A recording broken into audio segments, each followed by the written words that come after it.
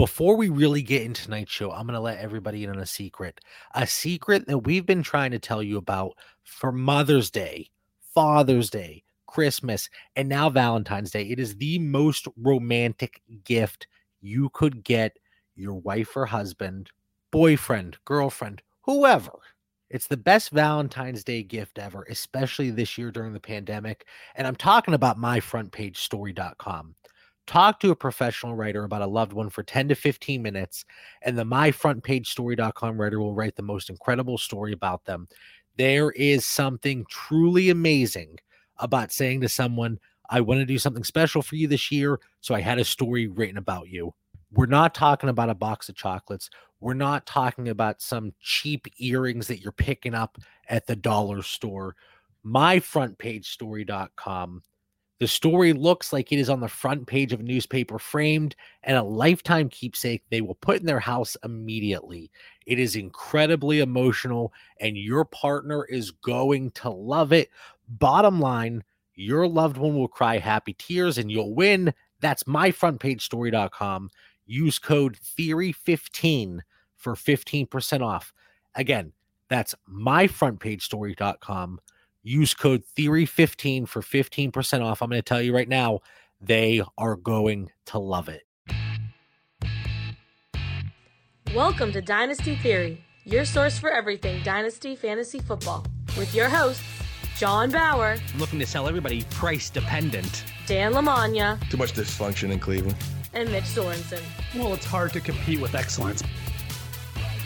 Welcome back to another episode of Dynasty Theory, a proud member of the Ross Tucker Football Podcast Network. I'm your host, John Bauer. You can find me on Twitter at the Bauer Club. And we are joined by the Brahma Bull over there. Or is that John Cena? I can't tell. But that's Dan Lamagna at FF Coach Dan on Twitter. What's going on, Dan? I'm pumped from the Super Bowl still, man. I'm wearing the same sneakers that the streaker that went through the field wore. So I figured I'd celebrate that moment and give a playoff thank you to my boy Lenny tonight. You know, it all started with basketball there. He helped wrap up a nice DFS season. A thank you to the Tampa Bay Buccaneers and congratulations tonight. My condolences to McCole Hardman. He kind of disappeared on me, but I'm pumped, boys. Let's talk some Dynasty. Two things. One, I'm not sure. Mitch, do we have a guarantee from Dan that he, in fact, was not the streaker? Like, do we know this for sure? Sadly, there's been some pictures of the streaker. A little bit younger than Dan. He's a paisan, I think. So we might be related. I don't know. And then I was cracking up because, of course, Dan retweeted the picture of him and Lenny, and he's like, "Hey, Lenny, can I get a like or a retweet?" And somebody commented, "I think he's busy, Dan." This is post Super Bowl. Dan is demanding a retweet from Lenny, and, you know, he's celebrating. John, give me credit. I offered a charity donation with that retweet. I offered. Of course. I'm sure he was a little bit busy, but we're also joined by Mitch Sorensen. That's at DynoMC on Twitter. What's up, Mitch? What's going on? Happy MFL rollover day. Not so happy for commissioners, though, right? It's a little bit of work, but you get this day over with and it all calms down. MFL made some pretty cool changes, so I'm really happy with that. So it's going to be a good year. Well, hopefully that all goes off without a hitch. And then tonight is the final installment of the coaching carousel series that we've been doing. New year, new coaches, part 3. It's like, you know, we're not going to get up to 8 or 9, like Rocky Balboa, you know, within that series. But so we're going to stop at 3 here. But new year, new coaches. And Dan, first, before I let you get going on the Jets, this is going to be a Dan Lamagna show pretty much. And we're here for it. But I do want to say, Dan, I want to give you kudos because somebody DM'd me on Twitter and they had, you know, some very nice comments to say about you specifically and the information you gave on the Los Angeles Chargers. So I do want to say kudos to you. Hey, man, I appreciate that. But, you know, to our listeners, we just make a great team, the three of us here, and just compliment each other. You guys know I love the world of coaching, so this is right in my wheelhouse. But looking forward to another show tonight. All right, well, this is the episode of dysfunction, if you will. We're going over the New York Jets, the Houston Texans, the Jacksonville Jaguars. Dan, start us off. New York Jets, Robert Saleh. I think I actually pronounced that correctly. In the show notes, I put their name and then pronunciation, how I would phonetically say it. So I think I nailed that one. But Dan, what do you got for us? New York Jets, Robert Saleh. You throw me off. This is like a slow burn for our listeners tonight, starting off with the Jets, Jets. I think for anyone who likes, following coaches, interested in the coaching ranks, even just, maybe a study leaders, this is just a fun practice for Dynasty here, watching these organizations and these leaders in these press conferences. And I've been just having fun dissecting them, getting ready for the Dynasty season, seeing what kind of shifts are going to happen in management here. And as you mentioned, JB, this is kind of the show of dysfunction tonight. Jets, Jaguars, Texans. Oh, there's a lot of dysfunction to get to. Stoked to get to the Texans. But right now, when you look at the Jets, 20 coaches in 61 seasons now. They have one ever Super Bowl with Broadway Joe and 2 winning coaches ever. Can you imagine taking that job knowing only 2 coaches ever in the history of this organization were winners? Those Bill Parcells days were nice, but we have went through a tough time since I think Parcells and Al Groh and Weeb Eubank are probably their 3 most successful coaches. And Weeb was still only 71 and 77 career.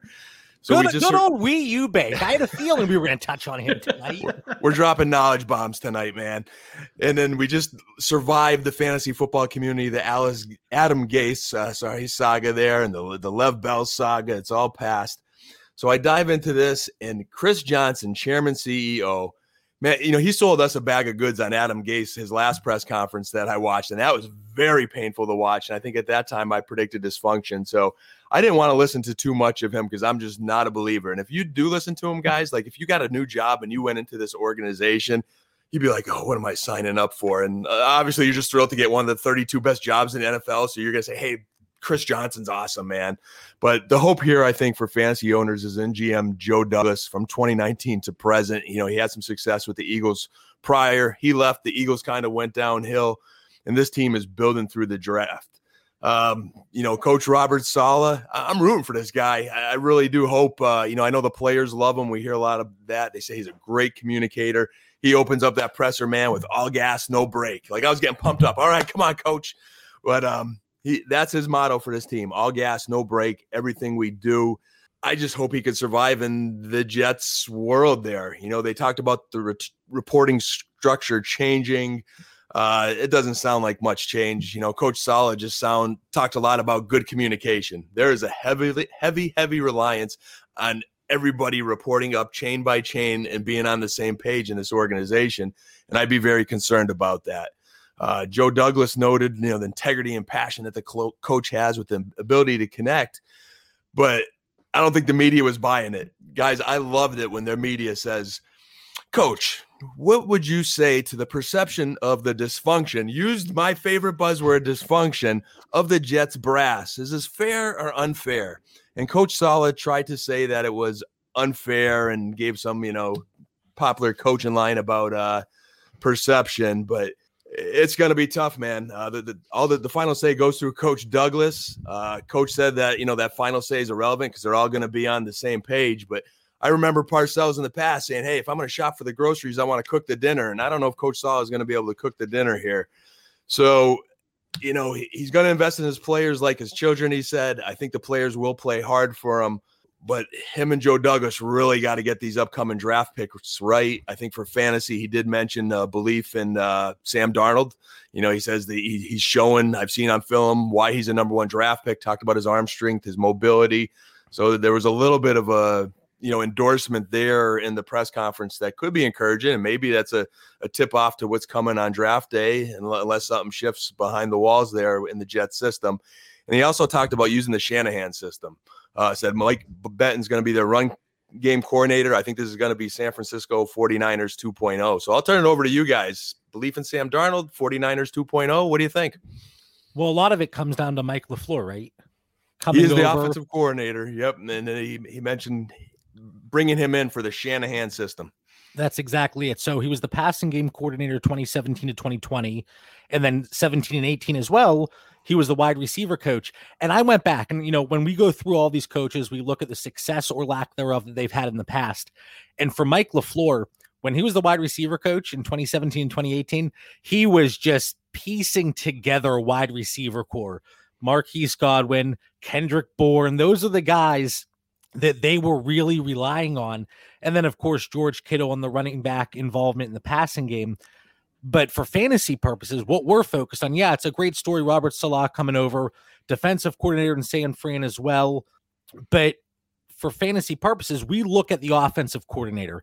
This isn't a situation where the head coach takes over. He's calling the plays. He's the one that we're really paying attention to. So it all comes down to Mike LaFleur. And Mitch, like Dan talked about in the press conferences, they talk about the first round draft pick and Sam Darnold. Mm-hmm. You and I, we were high on that train. We have been fooled before. Are we going to be fooled again here? Fooled as in if they're going to keep him or not? Because yeah. Are they going to give him another chance? Are they going to either trade back from that number 2 overall draft pick, or are they going to go with a rookie quarterback? And guys, tonight is not the night that we're going to get into who should be that quarterback. Yes. Just, would they take a quarterback? Yes. So when you look at the Shanahan system, it just works. I mean, you look at Minnesota, very good. Tennessee, San Francisco, of course, Atlanta when he was there. So the Shanahan system works. And if you look at those quarterbacks in those systems, Sam Darnold kind of fits. You know what I mean? When you just take a step back on what he's done previous in the year, but when you look at his talent, you're like kind of a lot like Jimmy Garoppolo, you know, the quarterback that LaFleur is just coming from. And so when I look at that, I'm just thinking in the back of my head, dude, if they could take an offensive tackle there, if they take Slater, or if they take, I can never remember the tackle out of Oregon. Purnell? Sowell. Yeah, Sowell. So, yeah. So really quick, and you've said, because you pay a lot of attention to Daniel Jeremiah and the NFL folks, and you have said that maybe the perception of Sowell out there in Oregon is we perceive him as a better tackle in the fantasy community than maybe the actual NFL does. Yeah, I think a lot of people haven't caught up because there's Slater, who everyone's kind of calling the best tackle, but he's a senior to where you get like the little bit of that age discount with the other guy. But I actually think there's a decent. I like how you're just calling him the other guy, because I don't know if you say Sowell or Swell, to be honest with you. I think it's Soul, but again, I say Toll. It's Sewell. Toll, Soul. It's all exactly. There. So excuse us, because you know we're great with names, makes us look really professional. But I mean, talk about those two. It makes sense when you look at this team. You look how Shanahan's system. You want a good offensive line. They don't need to draft a good running back. They just need to fix that offensive line. And just like you said with Jimmy Garoppolo in San Francisco, and then you pointed to Shanahan in Atlanta, it was that not to say Sam Darnold can't run, because he had that fantastic 60-yard touchdown in that one night game there in 2020. But in Atlanta, it was Matt Ryan, right? So it's kind of those old school type quarterbacks that are more of a pocket passer that have really excelled in these situations under the Shanahan regime. And as I've done with these other coaches and OCs in the past on these other 2 episodes, I like to run down the historical target shares for the positions.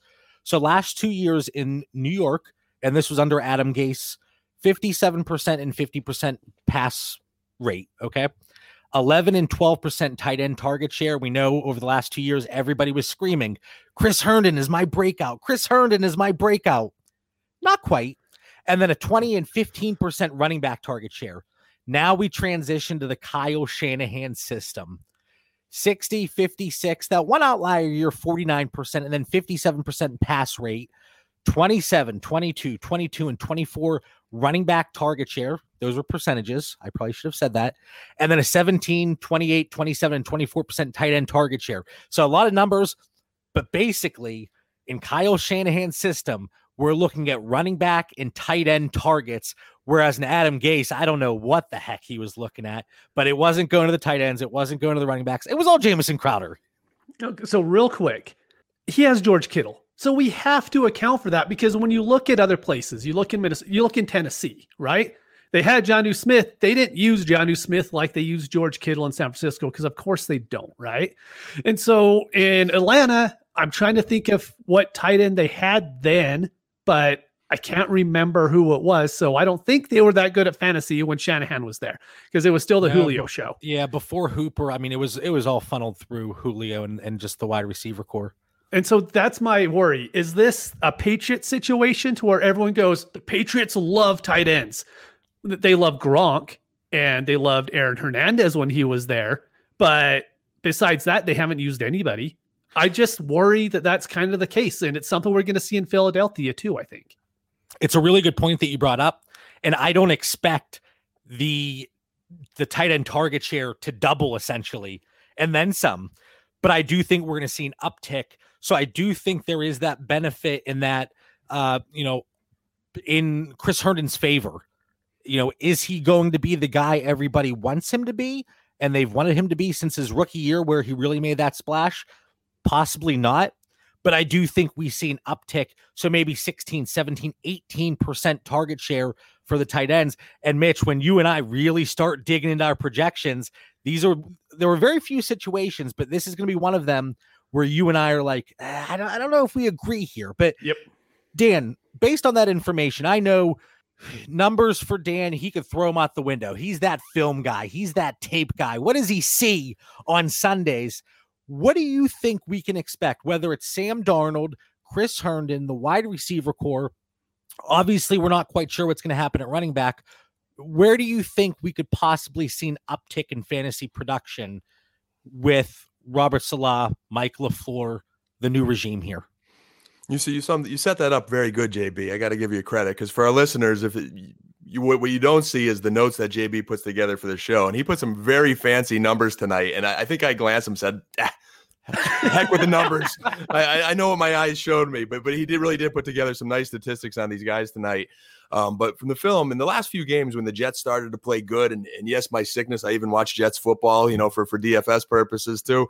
But Chris Herndon did come alive a little bit when Sam Darnold got back in there and they were playing good. Now, is he going to be the Chris Herndon we ever hoped for? Probably not. But could he become relevant again and a part of an offense that's utilized under Coach Saleh? I could definitely see that happen when Coach LaFleur in that San Francisco style.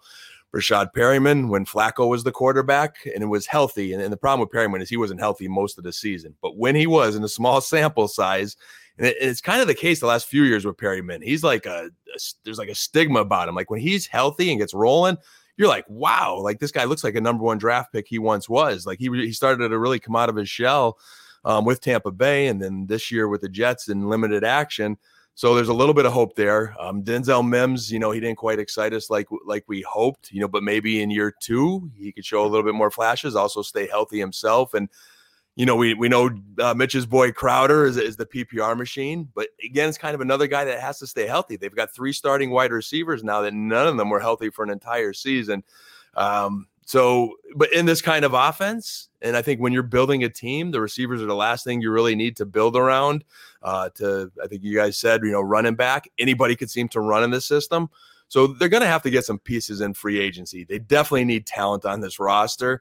But I think you do build it through the O-line, like you said, and you build it through defense, and we got to watch to see what they do in free agency. But, dynasty guys on your roster now, I think there's just a little sliver left of hope on Chris Herndon where I say don't give up yet because he did show something. Maybe with a functional coaching staff, he could do better. Dan hit on something right there that kind of went over it really quick. But as far as the running back goes, I don't care who the running back is in this system. It could be Frank Gore. It could be Todd Gurley. It could be a rookie. It could be an undrafted free agent that I've never heard of. I'm going to want that running back. Like, I don't care who it is at this point. Whoever is that starting running back that we know in July, I want that guy. And that's going to be the challenge, Mitch, because they're probably going to bring in a few guys. And just like it was with the Niners last year and in recent years, we got to figure out who that guy or guys are going to be. If it's Chris Carson, is he a 4th-round pick this year? In super flex drafts. In Dynasty or... In Dynasty, yep.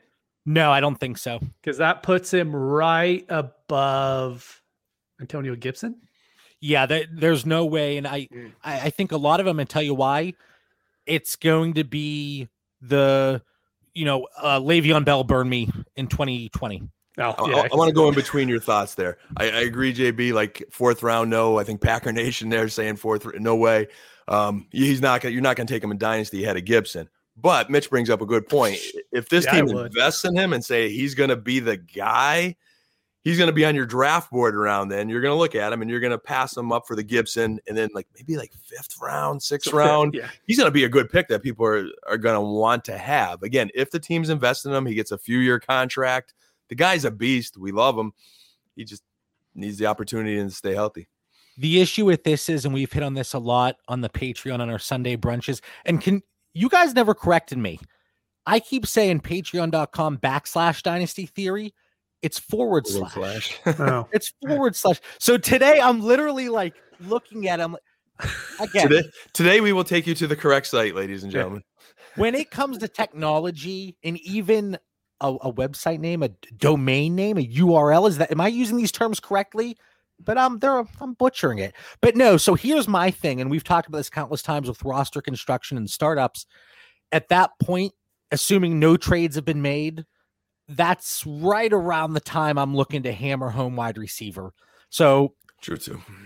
5th, 6th, 7th round? 5th, 6th, yeah. But if Chris Carson is there as the running back for the Jets, I'm taking Chris Carson over all of those wide receivers in the 5th round. I'd have to see that draft board because we've seen players like Mike Evans slip. I'm not taking Chris Carson over Mike Evans. It could depend how you're constructing your roster too. I mean, who you pick. We all know I build my running backs a little bit differently than everybody else does. So that's just a different guys in the chat team building. We just hit 20 minutes and the glasses are almost ready to come off. That's how this show is going. It's like in Happy Gilmore when he holds back from tossing the golf club. I held back. See, I thought bringing up Chris Carson would fix that because I also have James Conner written down, and I knew the glasses would have been into the wall at that point. No, I love James Conner. I do. Just I even if you say let's say that you have Chris Carson, because I think he's a better example. If you say Chris Carson, he gets signed to a 3-year deal in New York. They don't draft anybody. He's their guy. I don't think, even if you have him at running back 20, you don't have to take him there in startups. I truly don't think you have to take him there. We'll see. Okay. We'll timestamp this. We'll come back to it. Hey, you get that perfect running scheme, and if they get their O-line where it needs to be, and they made some steps last year, and if they invest again in the first round, and you get a Carson or a Connor, I think what Raheem Mostert did when he was healthy this year, man, he was ripping big runs. He looked beast mode, he could help you win a league. Now he couldn't stay healthy. Are we comparing the Jets offensive line to the 49ers right now? We will if they draft an offensive tackle at 2. They could be taking steps in that right direction. And that's in that what system, we're prefacing this on. Shanahan systems always seem to flourish with the running backs. I'm going to like their running back, yes. But to say 4th round in a super flex startup, I don't know. Round. Fifth, 6th. We didn't say right. 4th. I was wrong on 4th. 5th. I'm more on 5th. I was like, wait a minute. I know I heard 4th. Okay. No, so I never said it. Did you guys think we were going to spend 22 minutes talking about the Jets and then hypothetical situations with which running back might land there? I did, but we have Houston next, and it's not going to take 20 minutes there. Last thing. You think? Mitch. No, this is the last thing, I promise. Mitch, today, February 9th, 2021, do you believe, assign a percentage, a probability that the Jets do in fact take a quarterback at 2? Because I've been wavering a little. 40%. All right. Dan? I'll say 50%. And I'll get into that a little more when we get to Jacksonville. I mean, if they stay at 2, they have to take a quarterback, right? No. I'll go 71.4% chance they take a quarterback. And I think they're going to make the wrong choice and go with Zach Wilson. I do. I think. Oh, stop it with the wrong choice with Zach Wilson. He's the right choice, JB. All right. Well, it's my job to keep this show moving. We're on to the Houston Texans. Mr. David Culley. David, who? David Culley. And Dan, I want to start with you because Mitch's show notes right here, it says, let's move on to the Jaguars. All right. It says, good luck, Dan. All right, Dan, what do you got for us? I am super intrigued about the Houston Texans. I was going into our show notes here. This was out of the 3 teams, the one I was looking forward to the most. And starting with the dysfunction notes, this makes 5 coaches in 19 seasons. No Super Bowls. My notes say no plan. They haven't had a plan in their 19 seasons. They've had, a couple cups of tea where they had some success, but they always find a way to regress. We went through Dom Capers, Coach Kubiak, Wade Phillips' time. Lord knows we just survived another error with Bob there and Bill O'Brien. They've traded draft capital. They've paid big money to kickers. They've had bad trades. They've had Bill O'Brien's comments in the media, and they've had no protection for their franchise quarterback and the O-line historically. And then now all this going on with Watson and J.J. Watt not even wanting to play there. You have Sports Illustrated's, write up on Jack Easterby, and the controversy there is this rise from intern to team chaplain to VP of team development with a lot of power, who is interim GM. And it's very interesting in Houston. So I start off this press conference with Cal McNair, guys, their chairman and CEO, and it was an episode of The Twilight Zone. Must-see TV. Guys, we'll go watch the press conference, our listeners, if you haven't already. He starts off talking about an organization committed to excellence on the field, built with integrity and character and a winning mentality. And his statement is, fans must trust that we are right. Now, you tell me how these fans could possibly trust that he's right, but he said that with some conviction there. He said he understands Watson felt left out, and he looks forward to hearing back from Deshaun after his vacation. Now, you telling me your relationship is that bad where you can't pick up the phone and send a text during a vacation, have a little bit of communication? Talked about consulting with others during. Wait, really quick, Mitch. That sounds like whenever Dan's on vacation, I try to get a hold of him. Every time, new number. Who dis? Vacation? That's daily.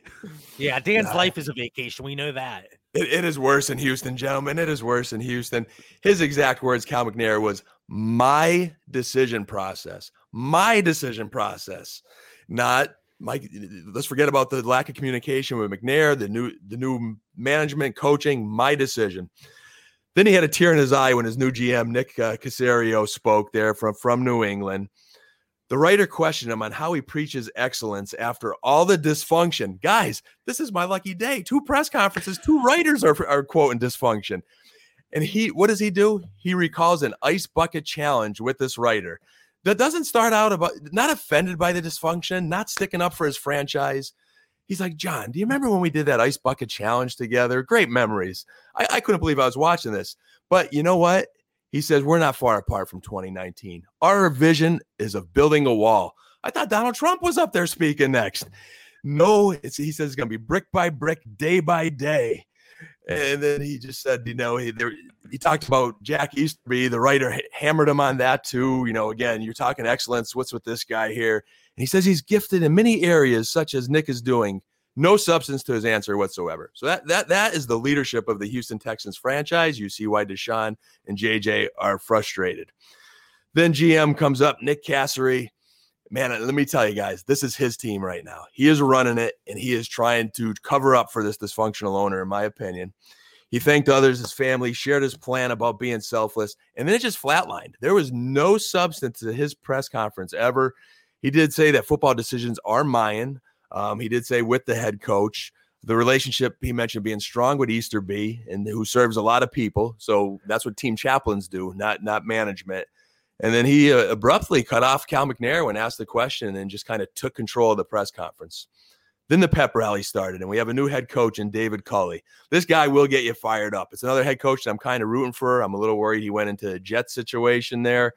He was an assistant with Kansas City and the Ravens, been around many great coaches. Parcells recruiting Vanderbilt, told some good stories, been with Andy Reid, Sean McDermott. He's gotten a ringing endorsement from John Harbaugh, Jimmy Johnson, and it was really a respectful guy. I really did enjoy his press conference. He talked about focusing on with control one day at a time, being the best versions of himself with the GM there, study the common denominator of successful head coaches, and mentioned he took this job because of Deshaun Watson. So there was some conviction there that this is our guy and they want him. Is it speak so they could get more for him, or they're trying to fix what's broke? I mean, he's probably praying he gets Deshaun Watson, because if he doesn't get Deshaun Watson, I think he's in for a long haul as head coach. And I feel bad for him because he is really excited to be there. His press conference was all jargon, no substance. I had to go watch a personal one-on-one interview with him to try to get some feel for what they were going to run. And all he said was tough, flexible, aggressive in all 3 phases of the game. Again, no substance really to what him and his staff is going to do. So, guys, you tell me what's going on in Houston there. All I got was dysfunction, lip service, not too much substance. A pretty cool head coach that could motivate that team, but I don't know if he has the support he needs.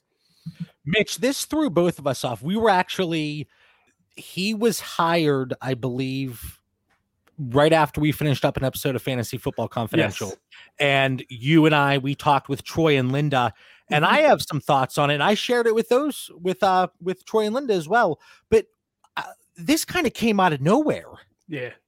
Honestly, I've paid attention to the NFL my whole life. I've never heard of David Culley before. Like, I might have heard his name in passing, but it definitely didn't resonate with me when I heard that they hired him.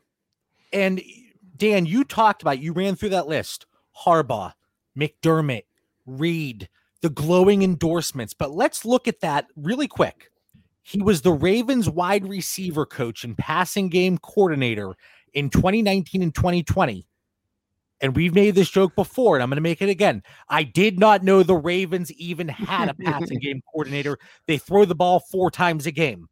So what was David Culley actually responsible for? Hollywood Browns? He was also Josh Allen's quarterback coach when Josh Allen wasn't a good quarterback. So I'm getting there. I'm sorry. No, so 2017 and 2018, the Buffalo quarterback coach. Everybody knows how I feel about Josh Allen.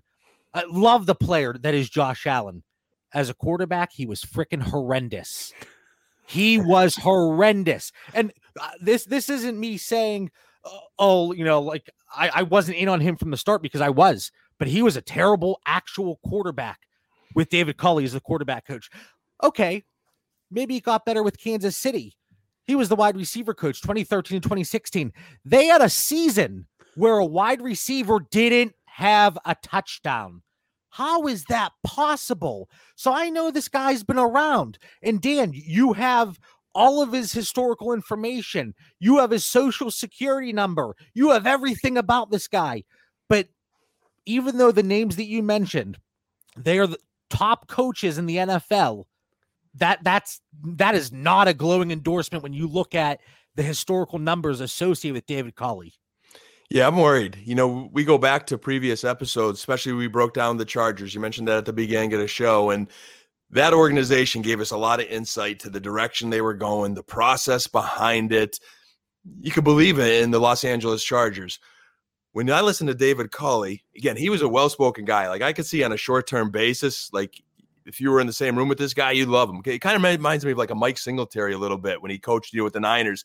When he first started coaching in the NFL, we're like, man, he was awesome as a player. You listen to him, he'll pump you up. He's a football guy. This is a football guy here. He talked about liking boxing and had some great stories. Like, he captured my attention with his stories. But when it comes down to Sundays and you've got to call games and you got to manage those games, that's when you can get in trouble really fast. And if he can't manage football games, it's going to be a sinking ship, because I don't have faith in the front office. Now, I want your opinions. I don't want to get into this too much, but whenever this hire took place, and it was right after Fantasy Football Confidential, and I said, Troy, I want your opinion. And, we always talk very openly, which is fantastic about Fantasy Football Confidential, shameless plug.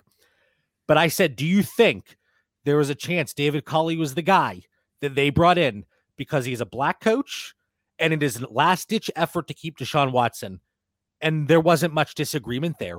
And I'm not saying that's the only reason he was brought in, but when you had all these other top candidates and they didn't, they didn't even take in, I know obviously Eric Bieniemy, another black coordinator, which everybody's familiar. Why don't you interview him, JB? That's why I would say it's not because this was a minority hire. Because why on earth don't you interview or wait to interview Eric Bieniemy? And JB, I'm going to get on a little, not a tangent, but I think the reason is this coach is a good speaker, and I think he just snowed him. I think all those names he threw in the interview that he name dropped, I'm telling you, listen to his press conference. I would love to sit and talk with him for a day.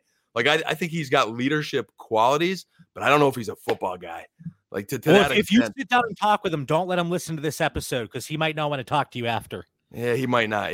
But you know what? He would, because he said in the press conference he doesn't listen to the naysayers. Doesn't listen to him. He only listens to in the house and within the NFL. So, okay. So going back to this Deshaun Watson thing, right?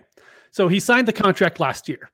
We know he did that. He signed the extension. So we obviously liked the team at that point. But when you look at this franchise, Bob McNair, so Cal McNair's dad, He was the one during the CBA lockout. He was the one that actually said that we can't let the prisoners run the asylum. And then he came back and apologized for it after. And then 2 years down the road, he says, no, I never should have apologized for it because I meant with what I said. And so you have to wonder if Deshaun Watson is seeing all of this with the franchise. And I've always been the one being like, you know what? They're not going to trade him. And I actually think that they might not trade him just to try to prove a point, from how that franchise views things. But I actually think it's a really, really close parallel to Carson Palmer. Carson Palmer went through the exact same thing with the Bengals. He said he'll retire. The Bengals pretty much played a season without him, and then he got shipped off to the Oakland Raiders after that. So I actually think it could easily happen to where we don't see Deshaun Watson on the field this year because he has enough money, and it's not just contract money. He has all of the endorsement money that's going to keep coming in. So it's not like, he earned this much playing on the field. Doesn't matter because he probably makes double that off the field in marketing. Now you have me nervous, Mitch. You ruined my night. You're in my head. It's a war of attrition, essentially. Who's going to cave first? And every single team owner is praying for the sake of leverage that it's not the Texans ownership that caves. It's not upper management that caves. They are praying because once you give these players that glimmer of hope that they are in control, and these owners don't want them to feel that way because you can talk to anybody. It's not the players in control. It's ownership. It's upper management. So you better believe that every team across the NFL is hoping Deshaun Watson comes back and plays because we don't want him to have that type of power. And this is scary because this could be, if he's got a good head on his shoulders and if what's coming out in the media is true, that he says he will sit out a season, and you bring up the points of his dad in the past and those comments, like it could get bad. It could get really ugly here. And if he doesn't get traded, I hope he sits out. Mm-hmm. I hope he does. Yeah, I'm all on the player side with this stuff. Like, I'm never going to be on the owner side with any of this talk. Especially Deshaun Watson. There's not a bad story about him. Nope, never has been. Oh God, I'm going to butcher this story. I know I am, and I'm going to have to look it up afterwards. But it was after his final season. He was at a bar down south, and people saw it was Deshaun Watson. And I don't know if he was in Alabama or Georgia or wherever, but these fans are getting on him, yelling at him, and he gets up, he pays his check and leaves. That not any issue whatsoever. And even in a situation like that, that's the type of person that Deshaun Watson is. And I hope he sits out and says, screw you guys. All right. See it happening. So we could go on about this forever, but I'm with you, Mitch. I'm siding with the players certainly on this one. But Tim Kelly, boring old Tim Kelly now, offensive coordinator since 2019. He was the tight end coach before that, 2017 and 2018, like we've done with all these other teams. Under Tim Kelly as the OC, pass rate 61% in 2020, 55% in 2019, 15 and 16% running back target share, 20% and 18% tight end target share.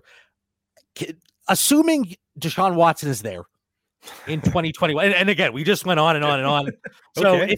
if he's not there, who the heck knows what's going to happen here? But do you think that we can really see any change in this offense? Tim Kelly's still there. It's not like it's a brand new offensive system coming in. Dan? If they didn't have Deshaun, this is the 2020 Jets all over again. It is going to be a bad uphill season for this team, and morale is going to be shot in that locker room. If they do bring him back, Deshaun Watson can make any coach look good. I mean, he's just a superstar. So does Will Fuller come back? And if he could do what he did again last year and not get suspended at the end, I know he's going to be out week 1. They've got some tools there. Cook showed he could stay healthy for a year. If Fuller gets re-signed, we don't know. That's the big question there. And that's another big question, because if you don't have Deshaun and then you lose Fuller, boy, it's really going to get ugly. Yeah. And who's going to want to who's going to want to sign a free agent contract with the Houston Texans? This might end up being like Randall Cobb, Surfer Boy Chad Henson, and Brandon Ryan Fitzpatrick. Maybe Fitzmagic. They're going to need someone positive to spark this team. So there is a lot of questions here. I mean, there's still questions at running back with David Johnson, but with Fuller, with Watson, everybody's fantasy relevant no matter what. we'll see what they do. But I don't know. They've got a lot of work to do with this franchise. It just goes so far off of the fantasy path Yeah. that you really can't give a good analysis without it just being, well, if this happens, this is what could happen. And it's just kind of like, we have to wait and see. Mhm. But Dan, If I could add one thing, Nick Caserio, the GM's probably the wild card. They have wanted this guy for the longest time when Bill O'Brien was there. I mean, they were just set and they finally got him. Now, maybe is there like a hidden genius under the Belichick, regimen that, they had a lot of success in that organization for a long time. He didn't give me anything to make me feel good about it in the press conference, but The odds aren't in his favor as far as the Belichick coaching GM tree goes. that's coming from a Matt Patricia fan over there. Yeah, big fan. Last thing I want to say about the Texans, and again, Mitch, you're like, oh, this is going to be, are we going to even be able to talk about the Texans for 2 minutes? 20 minutes here. There's 20 lots minutes. of last things, I guess. No, but this is the last thing. I stuck to that with the Jets. But last thing for the Texans, quarterback coach coming over in a lateral move, which is interesting because you don't see it often. Pep Hamilton. And what a name. Pep Hamilton. I might name my second son Pep Hamilton Bauer. I don't know. It has a good ring to it. But quarterback coach in Los Angeles Chargers in 2020, we saw, and Mitch, you talk about this all the time, right? Well, Justin Herbert was supposed to be terrible. What happened? Pep Hamilton, maybe he had something to do with Justin Herbert really developing and showing off his talents more than most people expected. Yeah, I could definitely see it. But the problem is, what quarterback is he going to help? That's what I worry about. It's what if it's Ryan Mallett? Who are they going to bring in? Because I'm honestly worried that I think Deshaun Watson is loved by the players around the league. Everything we hear is all the players love him. Yep. So like Dan said, what free agent is going to want to come? I'm sure free agents are going to be willing to go because they want a job, right? But which ones are going to do it when they know Deshaun Watson just flat out won't play for this team, and then you're going to go and be quarterback for the Texans? That really worries me. Yeah, there's a lot of question marks. But again, maybe with these new coaches coming in, and I don't know. But again, it goes so much deeper than just the coaching staff. When Deshaun Watson, J.J. Watt, and DeAndre Hopkins are throwing you under the bus, man, that brotherhood of players in the NFL, they're not coming. Yeah. All right. Moving on to the Jacksonville Jaguars. So as soon as Urban Meyer was hired as the head coach, I put out Mitch, Mitch, in the middle of the day, in the middle of the shop, or the office setting, there's machines going off in the background. I'm like, Mitch, you gotta go on mute because all I hear is but we put together a breaking news pod about Urban Meyer becoming the head coach of the Jacksonville Jaguars. Dan, I know you want to give your recap of the press conferences and go through your history of dysfunction here. So I'm going to let you start it off. I enjoy this one, guys. This one's taken me out of the dysfunction world, and I was pleasantly, I don't want to say surprised, but Houston, there was so much to talk to because it was just full of dysfunction. I just had fun with that one. But the Jacksonville Jaguars, again, they were high on the dysfunction list going into last year. This will be their 7th coach in 26 seasons, obviously 0 Super Bowls. They've only had one season better than 6-10. So there's a lot of reasons to say, hey, why are they not getting this right? Shad Khan, historically, there's been some drama with, I think, his son in the media there saying some things. He has not spent money wisely in the past. They've traded their top picks. You get guys like Jalen Ramsey on your roster. All these draft picks that they've had throughout the years, they just keep trading them. So it's like you keep starting over. But I truly believe his intentions were good, and he just hasn't had the right chemistry in that organization. He thought he had it. I think he really wanted to with Tom Coughlin as GM and Doug Marrone as head coach. And, Tom Coughlin's had a great career. No disrespect to Coach Coughlin. He's a military guy. He bleeds football, but I just think the time passed. I don't think that was the role for him. I think he was, a hard-nosed head coach that had his years.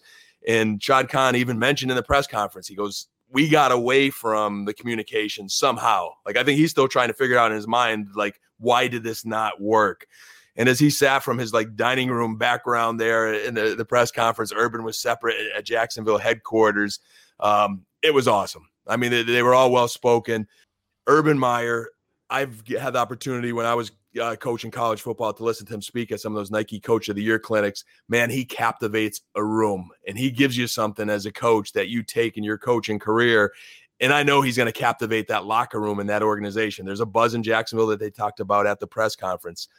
He's really studied this. Some of the interesting quotes I got from the conference. I mean, he's close friends with Jimmy Johnson, my Cowboys Hall of Fame coach from his time at Fox, who's been a resource for him. He advised them. A lot of people are going to say, hey, what, college to pro, making that jump. There's been so many that hasn't made it. And Coach Johnson says that there's a perception out there that you have to be different. And he says college players are pro players. They want to win. That's the bottom line. They want to win.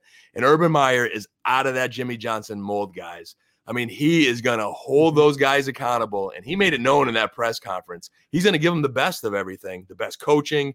He used the term great coaches. We talked about that in some of our previous Dynasty Theory episodes where you could just tell the experience and the expectations and the bar. His bar is way up here versus these other coaches we just talked about.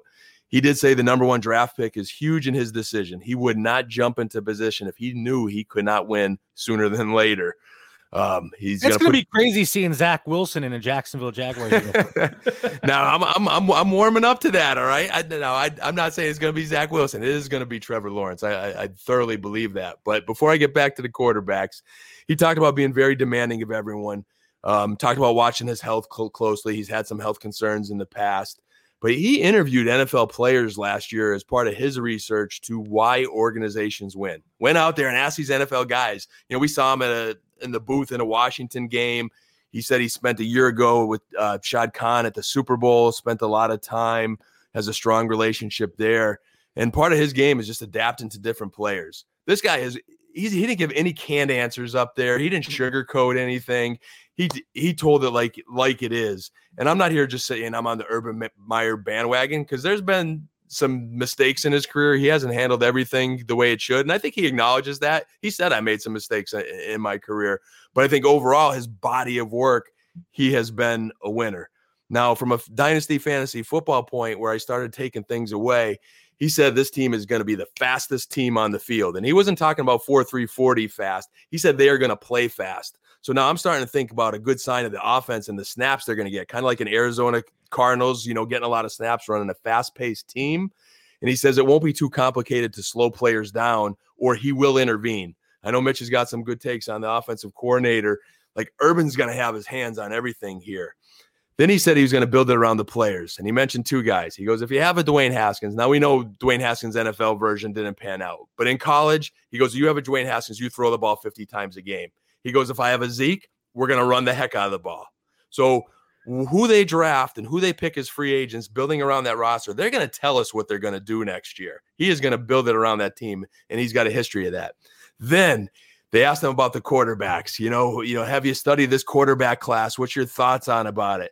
He mentioned right out of the gate, Trevor, Josh, and Zach. He goes, I have studied these thoroughly. Not like in previous press conferences where they haven't even looked at film yet and have no clue and haven't done anything. He goes, I have extensively studied this, and there are some elite, his words were elite quarterbacks in this class. So if I'm a Dynasty owner right now, if you believe in Urban Meyer and his record, I'm thinking, okay, elite quarterbacks, more than one, and he just named Trevor, Josh, and Zach without even thinking about quarterbacks. So that kind of moved all of those 3 guys right up there. Time out, because I let it pass the first time. I can't do it a second. Who's Zach Josh? Who's Josh? Fields? Did I say that right? Do I got it? Justin. Sorry, Justin. Yeah, my bad. I'm all amped here. I got Josh in my head. If you're not watching on YouTube, you're not watching live. Dan actually was just dancing. I'm so excited because Zach Wilson, he mentioned him like in the same sentence. No hesitation. Elite quarterbacks, JB. The ammo's building up for me, man. But he's saying Justin's third cousin, Josh, is an elite quarterback. Hey, I digress there, but last thing I'll say about him is he said the players are going to be pushed, given the best. He says they're going to love and respect the logo. He goes, this sounds high school, but if they don't, it's his job to get rid of them. And in that same mold of Jimmy Johnson, I'm telling you, players respond to this, and there's going to be fear in that locker room. If they don't bust their tail, they're gone. He will cut them to make an example out of them. So I think the Jaguars are trending in the right direction here. Let me ask, and this is to Mitch, because this is a concern of Mitch's. And Yes. Rob in the chat, he just mentioned this. But does he have commitment issues? I would be scared that he retires after 2 seasons. Mitch, we talked about this in the Breaking News podcast, and I was a little bit more optimistic than you might be.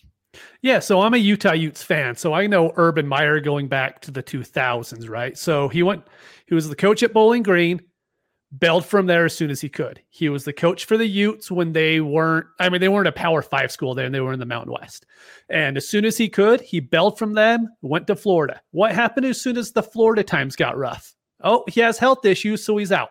Then he goes to Ohio State. What happens when Ohio State starts having issues? He has health issues and he has to go out. He is a front runner. And I'm saying that, and he said it in his press conference. He would not take a job unless he thought he could win. I mean, flat out. But so I say those bad things about him, right? But he is one of the greatest college coaches in history. I mean, this isn't just someone coming up through the ranks who coached at Oklahoma for 4 years and then we all of a sudden want him, right? He is a great head coach. He is a great speaker. He is everything you kind of want a coach to be. So the question is going to be is, can he turn this team around fast enough so they're in playoff contention each year? Because I don't think for 1 minute, if they go 2-14 2-15 next year, 3-14 the next year, I don't see him being there 2 years after that. But if he could turn it around, maybe go 6-11 next year, playoff contention, then I could see him staying. But I definitely think the commitment issue is something to worry about with him. I'll say this, Mitch. There's 2 thoughts that I would go with that. One, if he does have success early, he could change the culture of this organization. And even if he only stays for 3, 4, 5 years, he could get them in the track they need. And I think this owner could learn from him and do that. It's something Dallas didn't do. Bill Parcells said when he left, he thought he changed the culture of the team. And unfortunately, Jerry just lost that culture. Everything Bill Parcells brought back in Dallas, the ownership lost. And when I was at one of those Nike Coach in the Year clinics, there was a special teams coordinator, Danny Smith, who I think is with your Steelers now, JB, if I'm not mistaken, as their special teams coordinator. As a young coach, I asked him, I go, what do you think is harder, coaching in college or coaching in the NFL when you're looking at having like a family lifestyle? And he said college. And Urban Meyer in that press conference says, it's definitely not going to be college anymore for me. I've studied the NFL for a long time, especially in the last 6 months, because you don't have that recruiting trail. You're not recruiting all year round. You're not dealing with the academics. Not that NFL is 100-hour work weeks. I mean, it's intense, but there's a little bit ease of family. And his kids are all older, he mentioned, too, now. So he's all in. Dan, you made the comment about Urban Meyer playing to the strengths of his teams. And that's going to be a big thing that people are going to talk about ad nauseum throughout this offseason. Well, how is his offense going to affect the passing game? How is it going to impact James Robinson? And what we have seen, and this is what how's it going to impact DJ Shark? Yes. But what we talked about in the Breaking News podcast immediately after Urban Meyer being named the head coach was what he has done historically. If he has a pocket passer, he is going to use that pocket passer and their strengths. If he has a mobile quarterback, a Tim Tebow, right? Oh my God, Alex Smith. Even Alex Smith from Ohio State, Braxton Miller. Holy cow. Just another name slip. There we go. But you have those mobile quarterbacks. He's going to use that to their advantage and their strength.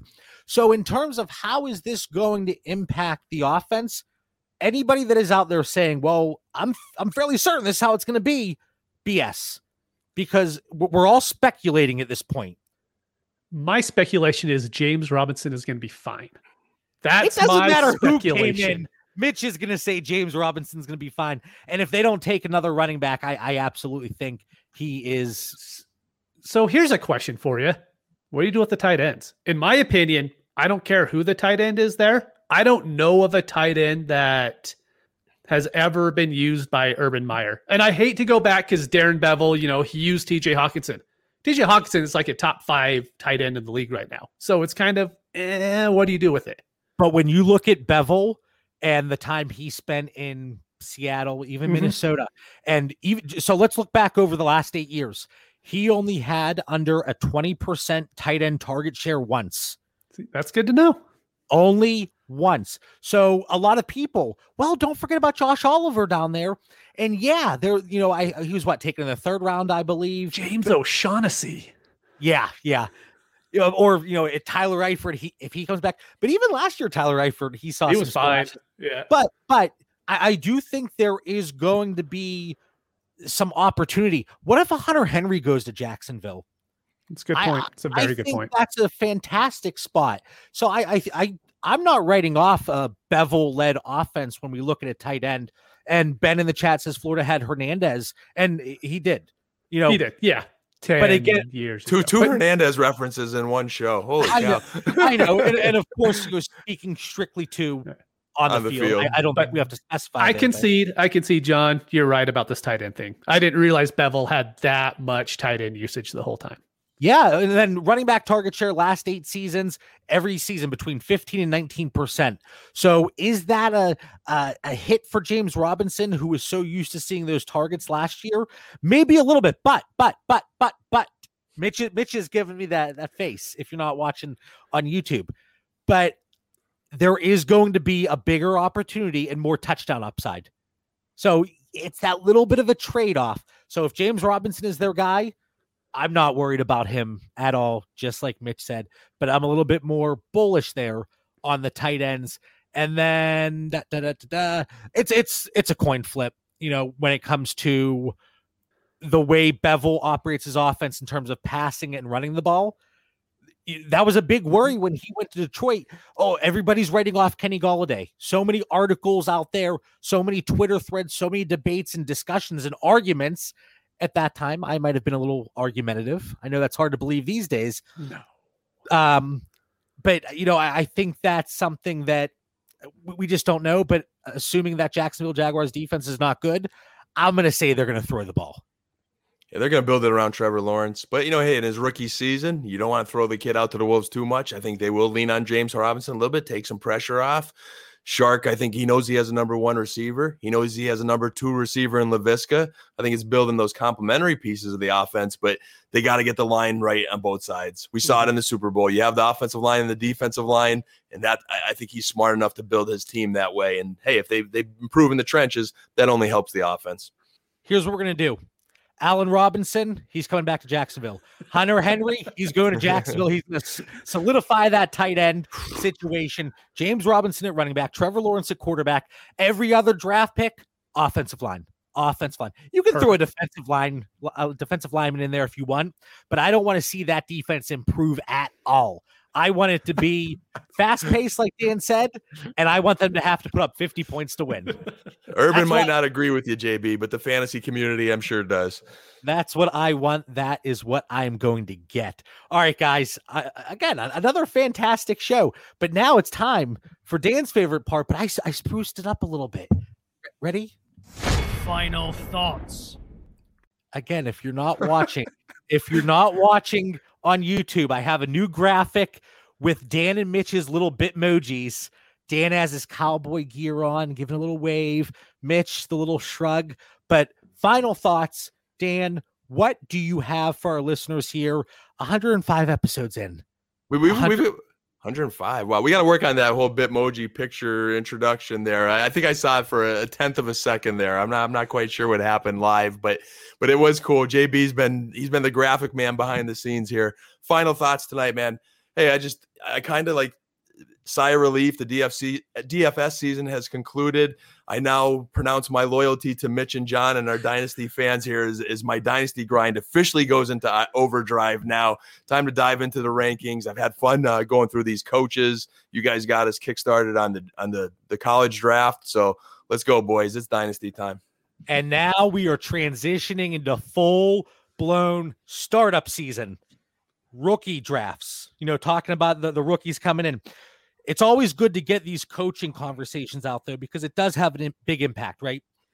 And what we can expect going forward. A lot of it is strictly speculation like we talked about, but to get that history and some information that maybe isn't being talked about, I think it's imperative. And, 3 episodes of coaching conversations. It's been the best 3 weeks of Dan's life. but we got to move every on. minute. We got to move on. Mitch, final thoughts for the listeners. What do you got? You know, I don't self-promote us very often. I'm not the one out there being like, hey, Dynasty Theory, rah, rah, rah. But I will say this, like, it is startup season. It's rookie draft season. It is time to get everything in order. If you don't have time for it, join the Patreon. There is a $2 tier. You could come in for a month and be like, this is stupid, I'm out. It's only $2. We have team breakdowns to where we will go through your whole league. We will tell you trade partners, what to do with draft picks, how we see the draft going. We have league breakdowns to where we will break down the whole league and break down every single team. We have our tiers that have how many players are there? Probably 300 players, I would guess. It's right around there, yeah. We have rookie draft rankings. We have all of that stuff in different tiers, and just come and check it out. It's only $2 a month. And there is no off season in Dynasty Theory. And like Mitch said, if you don't enjoy it, bail after the first month. But this is going to be a JBG that sticks. A John Bauer guarantee. You'll come back for month 2. Yep. We know it. All right. We want to thank everybody for tuning in. For exclusive bonus content, come over to patreon.com//Dynasty Theory. Stay safe. Be kind to each other. Have a great night. Thanks, everybody.